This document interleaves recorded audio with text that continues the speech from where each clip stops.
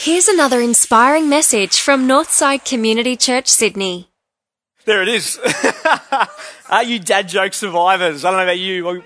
As a parent, as I go through my life as a parent, I am incredibly surprised that more of us do survive what our parents leave with us. I've got two kids, 4.5-year-old Avery and 2.5-year-old Oliver, and they're beautiful. This morning I got woken up, bacon egg rolls in bed. I got a new bookmark.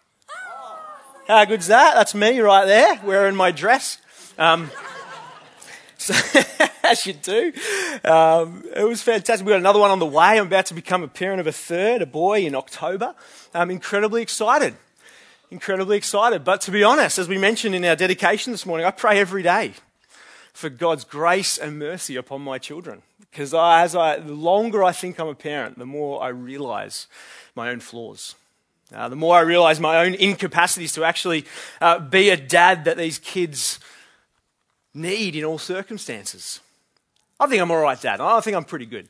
But I know those moments when I trip up. Those moments perhaps when I'm running late to work and they cop the wrath of me running late to the next meeting. Or when I just can't get them to do what I want and I kind of outburst, or when I'm frustrated at something else in my life and they kind of cop that. You know, there's a lot of things that we give to our kids as dads, and we are a bit flawed, aren't we? But dads matter. Dads really matter. Because dads are one of the significant figures in our life that will stay with us forever. And regardless of your experience of father, whether it was positive, whether he was involved in your life or not, that father figure, the image that you got from that, stays with you. Just yesterday, I got a chance in our church community in Parramatta to launch a community project with the local council. We called it the Dad's Cooperative Project. Pretty much the idea just stemmed from, I've been working part-time for about 1.5 years, and I've had my kids a little bit of the week, and noticed that actually all of the services that our community offers in terms of parenting, especially the early stages of parenting, really is maternally focused. And as we're a society that increasingly wants to sort of get rid of some of the traditional gender roles that negatively affect people, I think the dad's role is one of those that we struggle to get rid of, isn't it? Because even though increasingly we have people working part-time, increasingly we have stay-at-home dads, we still are a little bit slow in our society in the take-up to actually support dads in their role. So we started this project called the Dad's Cooperative, and it's just pretty much a dad's group. It meets on Saturday mornings, and it was great fun. We had a dozen dads come along, and we got to hang out. We talk about what it's like to be a dad. We got to play with our kids in the park, give our partners a morning off, and we got to sort of share some of the unique burdens that come with being a dad. But increasingly, there's more and more research that's going into the early development of kids and what that father role influences. There's been a heap of it in terms of like mother-child attachment and relationship, but very little research into what the father-child relationship is about. And increasingly, they're showing that actually dads matter because there's a unique way that dads interact with children, the way they speak to children, that actually sparks different neurological pathways to what the mother does. Dads matter. Your dad matters, whatever the experience was. And if you ever have a chance to become a dad, you'll matter. Because you will leave a mark on your children. The reality is some of us have really flawed dads. And dads matter for two main reasons I want to talk about this morning. Firstly is this, that fathers will be one of the single biggest shapers of your life. They shape your identity, how you see yourself now. They shape your self-understanding throughout your growing and your development, and even into your adult years. Your sense of self-understanding, they shape your sense of value and worth in this world. They shape how you relate to people. You see, there's a reality that the scars and the blessings that our dads leave with us stay with us for the rest of our life, don't they? For some of us, we spend a whole lifetime working through some of those. And it can be really hard. Secondly, they also matter because our image of our Father, whether we know it or not, is intrinsically linked with how we understand God. There's a spiritual element to it. Even if our dad was an atheist, the image that we have of our Father will intrinsically be linked to how we understand God for the rest of our life. And Jesus' primary term for God throughout the scriptures, throughout the Gospels, is Father. In fact, he almost never talks about God in another term. In the Gospel of Matthew that our reading came from this morning, over 40 times we read on the lips of Jesus, Father, when referring to God. Father in heaven, your good Father. The book of John that perhaps has the biggest focus on this relationship in the book, over 110 times Jesus refers to God as Father. If there is one way that Jesus wants us to view God, it is as Father. Which for some of us here today, and increasingly in our society, that's a really difficult thing. Because how can we relate that image of my dad, who fell short in whatever way, to the image of God, who ultimately is perfect, is abundant in love, is caring, is compassionate? And you can see where this disconnect occurs, and the more we want to draw towards God, the more our image of our own dad can actually draw us back.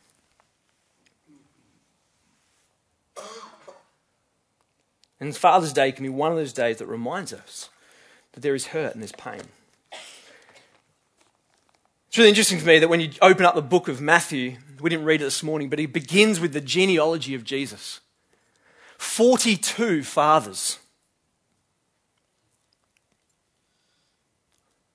Almost without exception, each of them have a grand fault revealed about them in the scriptures. We have dads who blatantly played favourites with their kids.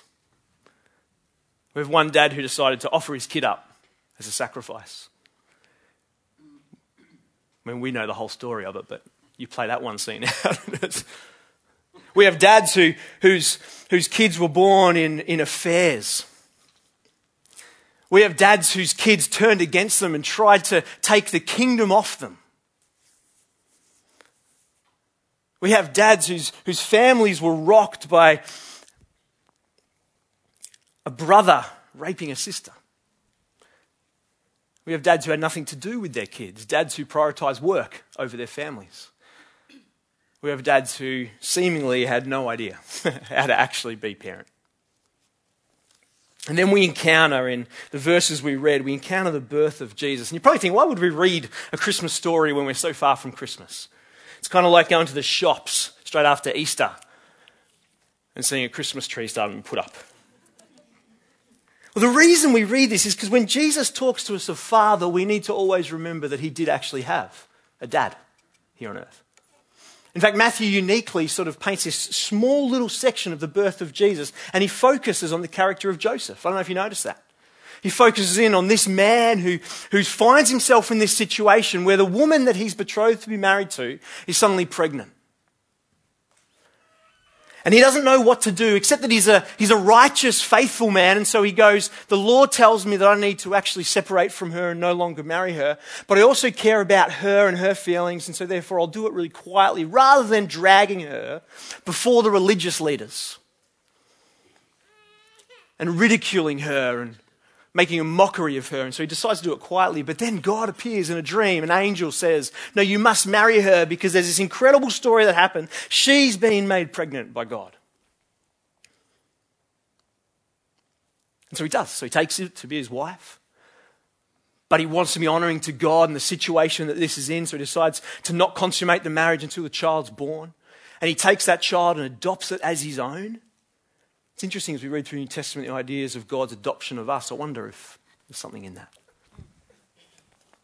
Jesus had a dad.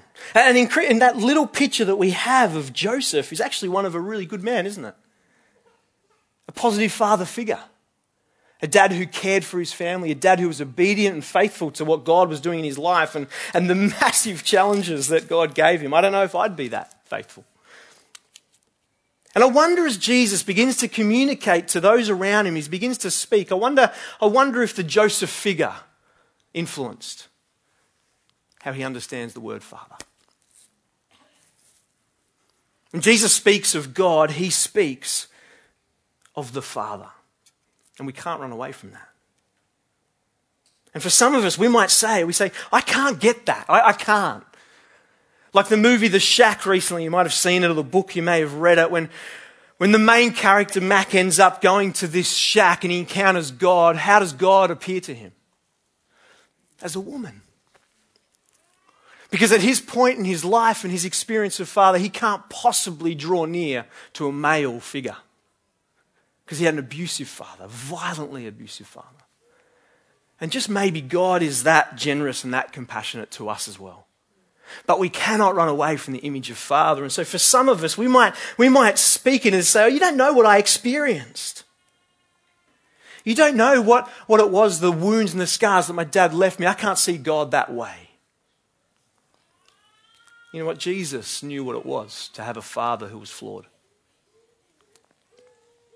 He knows our experience.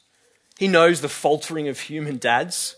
However, he points us to one who restores our image. And his revelation of God is an invitation to each of us to come to know God as Father, the one who loves us and cares for us, as surely as we would like to and want to experience that in our own dads.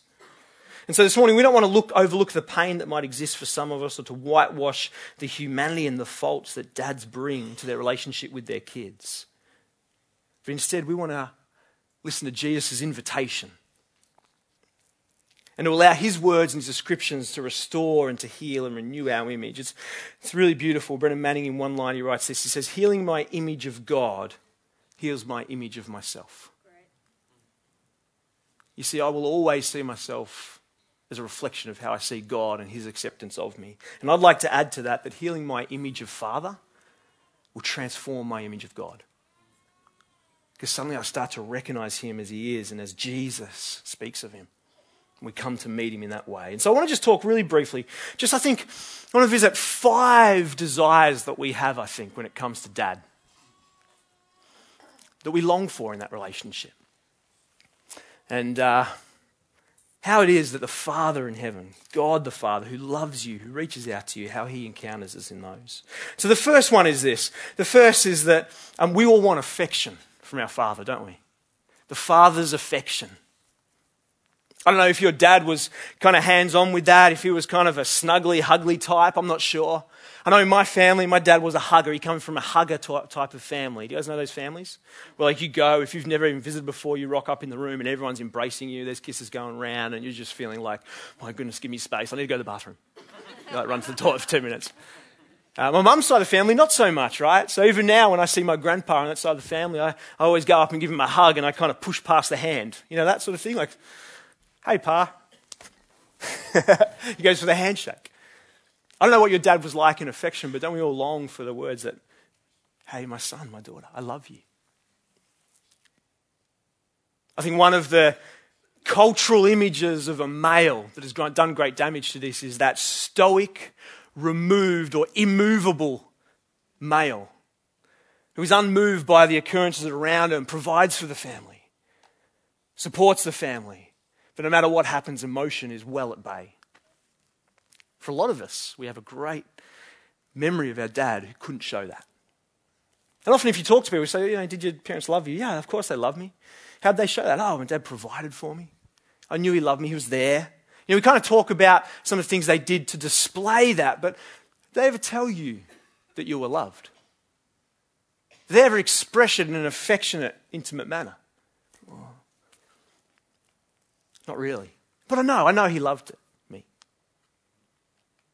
Sometimes that word know can be a little bit confusing because sometimes we say we know something, we know it. Of course I know it factually to be true. I know my dad loves me because A, B, C, D.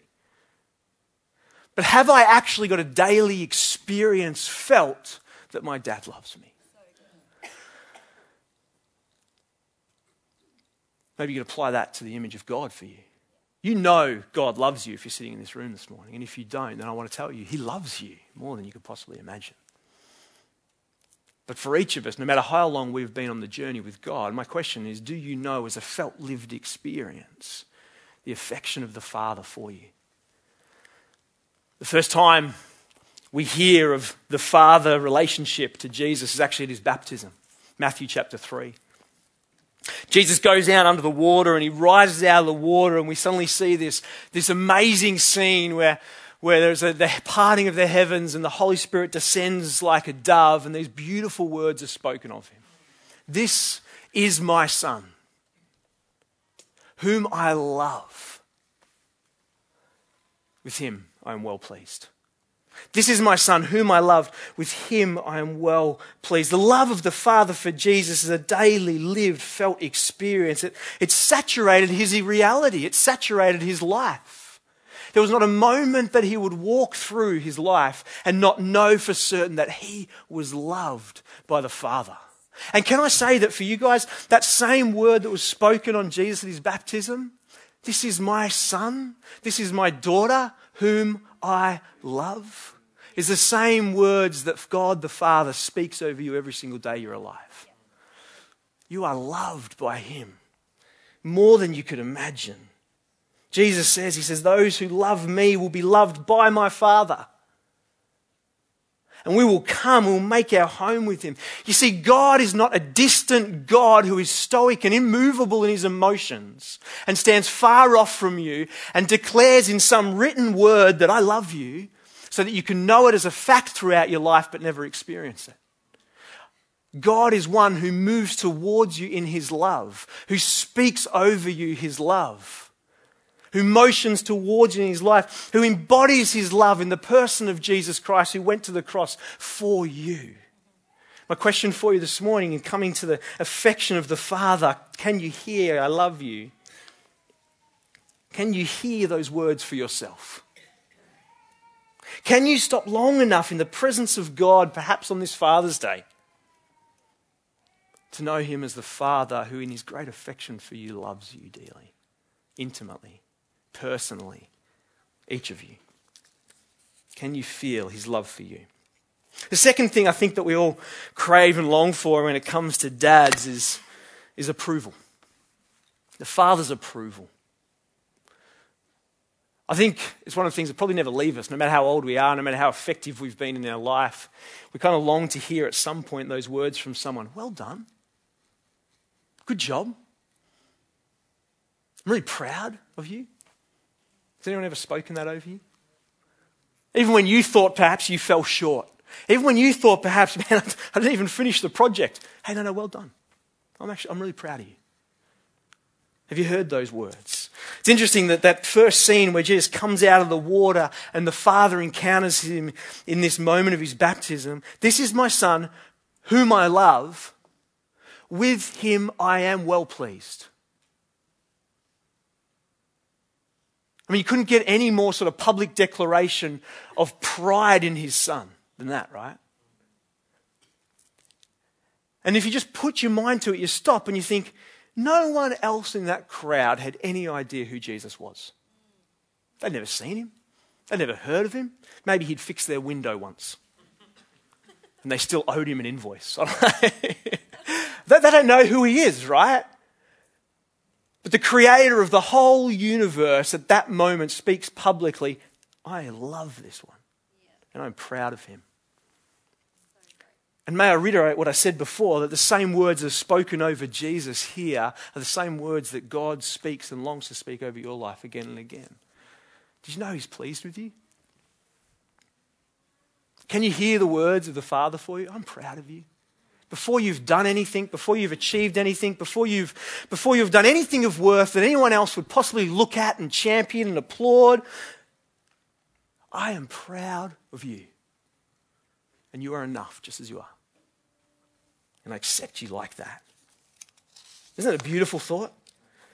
We ask so often, is he happy with me? I know for me, one of the dominant images that I have that have shaped, I suppose, the way I pursue God is in some ways a good thing, but in some ways it leaves a mark on me that's hard to get rid of. And it's this. I don't know if you know the old parable where it's sort of, the servants come to the master with their talents. Look what I've done. And the master says those wonderful words, well done, good and faithful servant. Well done, good and faithful servant.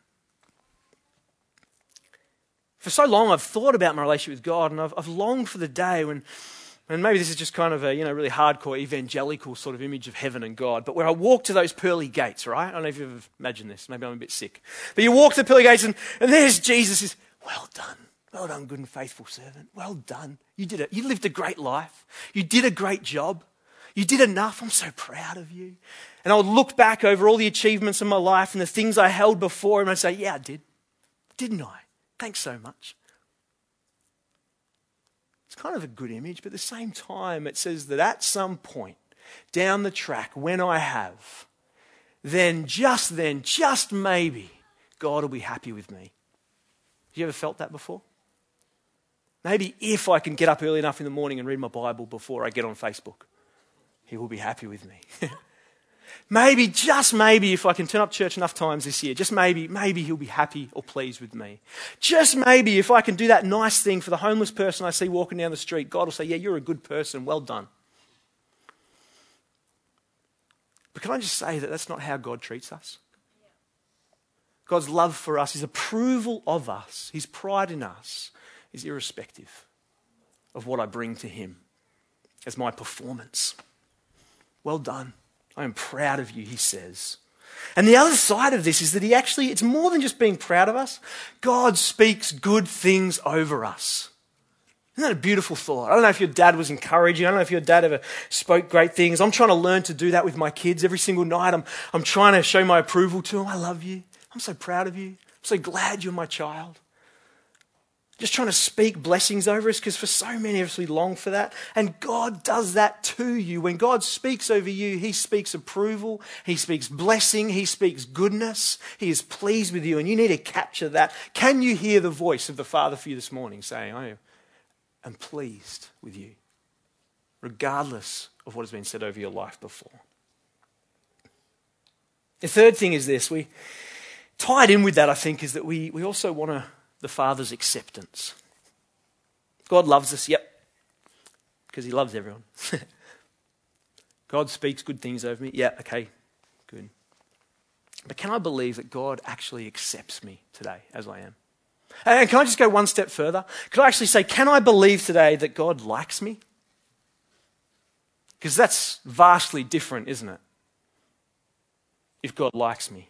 One author writes it this way, he talks about the tenderness of God and says this: tenderness is what happens to you when you know you are deeply and sincerely liked by someone.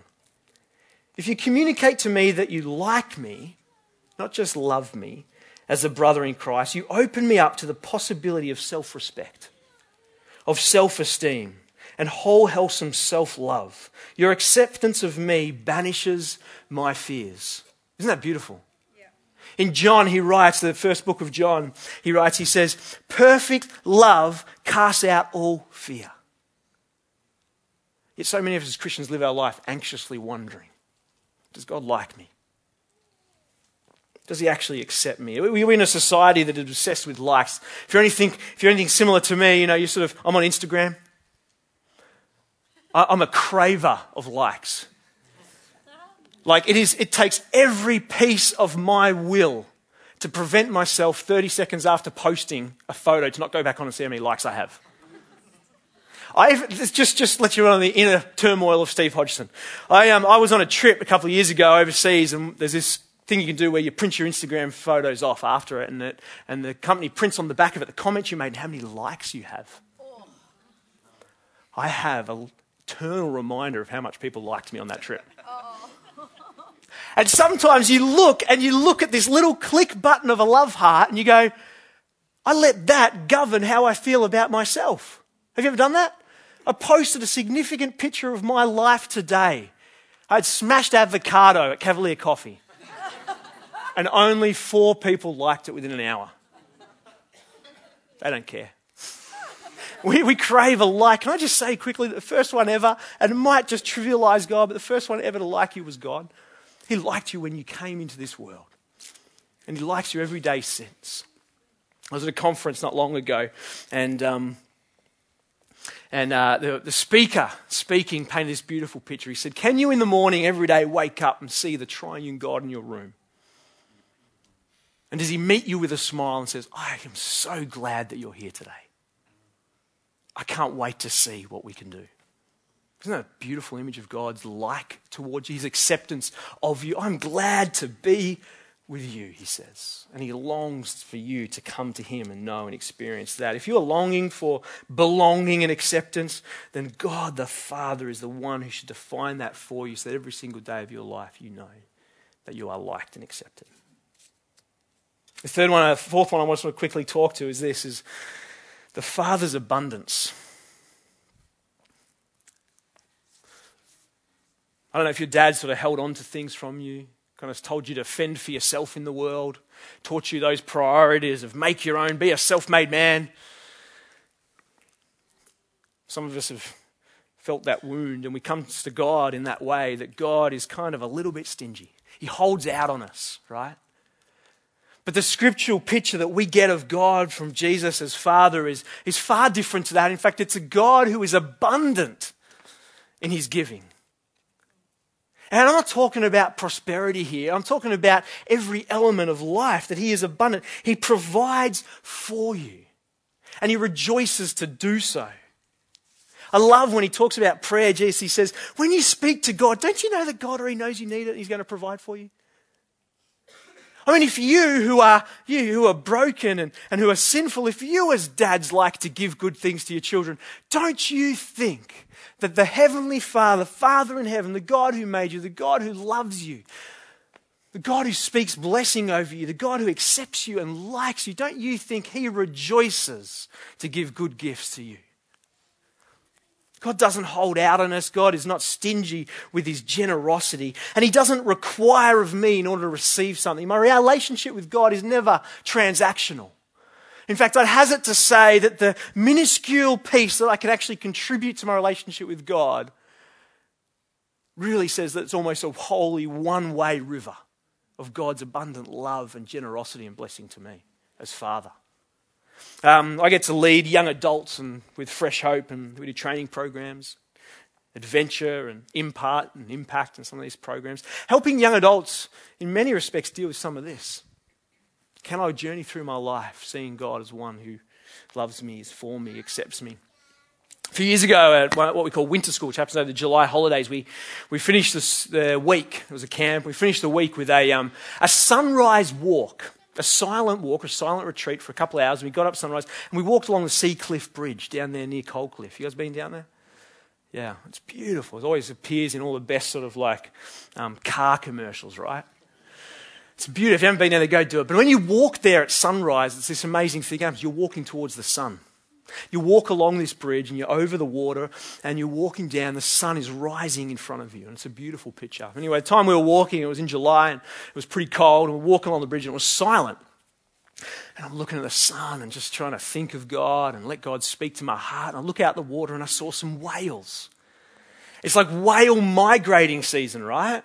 One of the best places, I reckon, on the coast to see it is down near there, right? Bald Hill, Seacliff Bridge. And I see a whale. And as you do when you're on a silent retreat with a few other people around you, I start yelling out, right?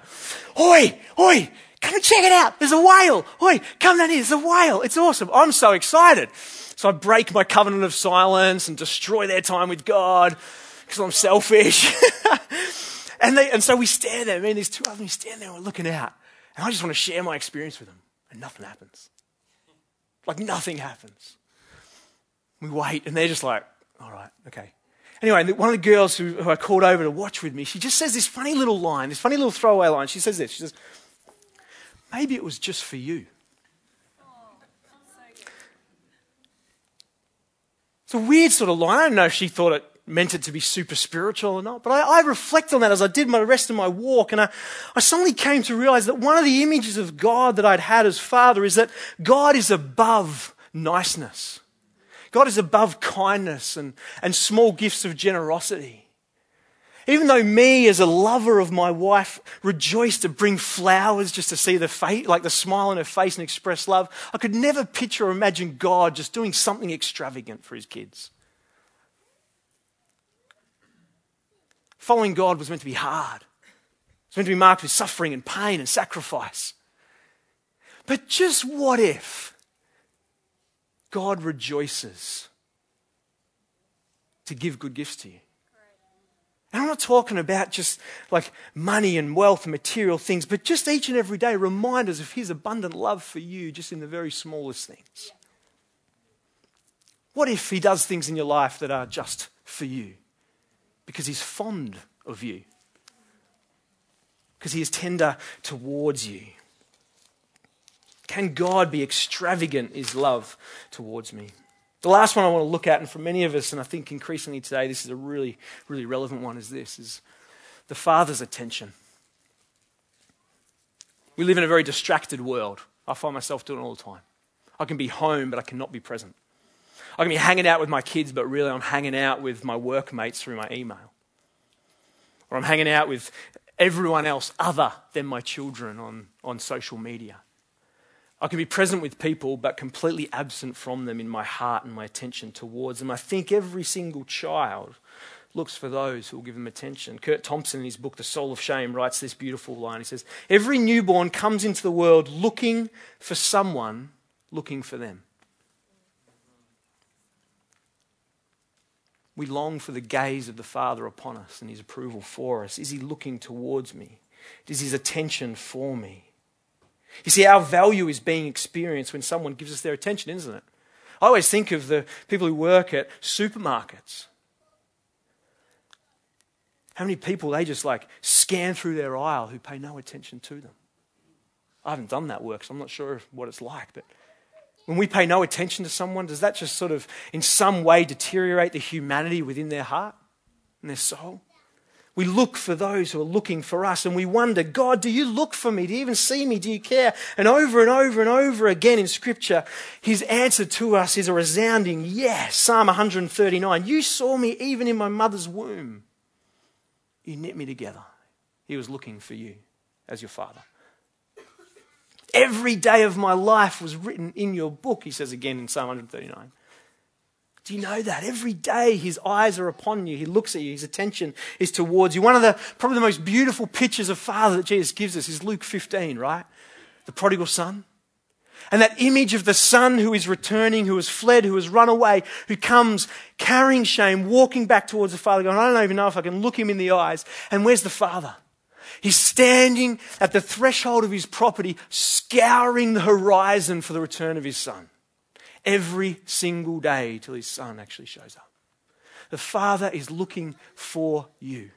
His eyes watch over you. His attention is wholly upon you. You don't have to fight for God's attention. But even more than that, he doesn't just look for us. He leans in towards us when we speak to him. Isn't that beautiful? Jesus' image of prayer is the Father who listens, who hears, who knows what we need, who when we sit alone in our room before him is imminently present with us. He leans in towards us. And he rejoices in time with you. Can you see the Father as one who is looking for you, who is listening always to you and is present imminently with you? The Father of Jesus, the image that we're given of God in him, is beautiful. We spend our whole life trying to, I think, find that. And for some of you this morning, perhaps it's too much to grasp God as Father because of your own experience. Can I leave you with this hope? When the Jesus disciples asked him at the end of his ministry, Jesus, just show us the Father. That will be enough for us. Just show us the Father. Jesus responds to his disciples and he said, Philip, if you have seen me, you have seen the Father. Isn't that enough for you? When we look to Jesus, we see God as God is. In his compassion and his tenderness, in his acceptance and his love, his abundant generosity. If you cannot receive God as Father and use that language, if the hurt and the pain is too great, then can you trust that he is at work healing and restoring you and restoring that image so that one day you may, but in the meantime, look to Jesus, for he is the very image of the invisible God. He is God enfleshed amongst us. If you have seen me, you've seen the Father. We're going to enter into a time of communion in a moment, where we pause and we remember both the incredible love the Father has for us, that he would lavish upon us his generosity in his Son Jesus. And we remember that wherever we stand, we are accepted in his presence. But before I send you communion, I'll invite the band to come back up. Before we get to communion, I actually want to pray over you. Is that all right? Is that okay? I'm going to pray over you, just a Father's Day prayer. And my prayer for you today is that God would heal your image of Father. That you would be able to approach him and know him and understand him as he is, and as one who loves you and accepts you and approves you and speaks good over you. And that just today maybe, that as that is healed within you, and that as God does his work through his Spirit in your spirit, that might transform your own image of yourself and who you are. And perhaps furthermore, that it might change how you see your own dads. And you can love them and accept them and relate to them as God does. So if you would, please stand. If you can stand. If you can't, that's okay. I'm going to read a prayer and then we can enter into the time of communion together. Well, thanks for tuning in. If you'd like to find out more about Northside, visit northsidechurch.org.au.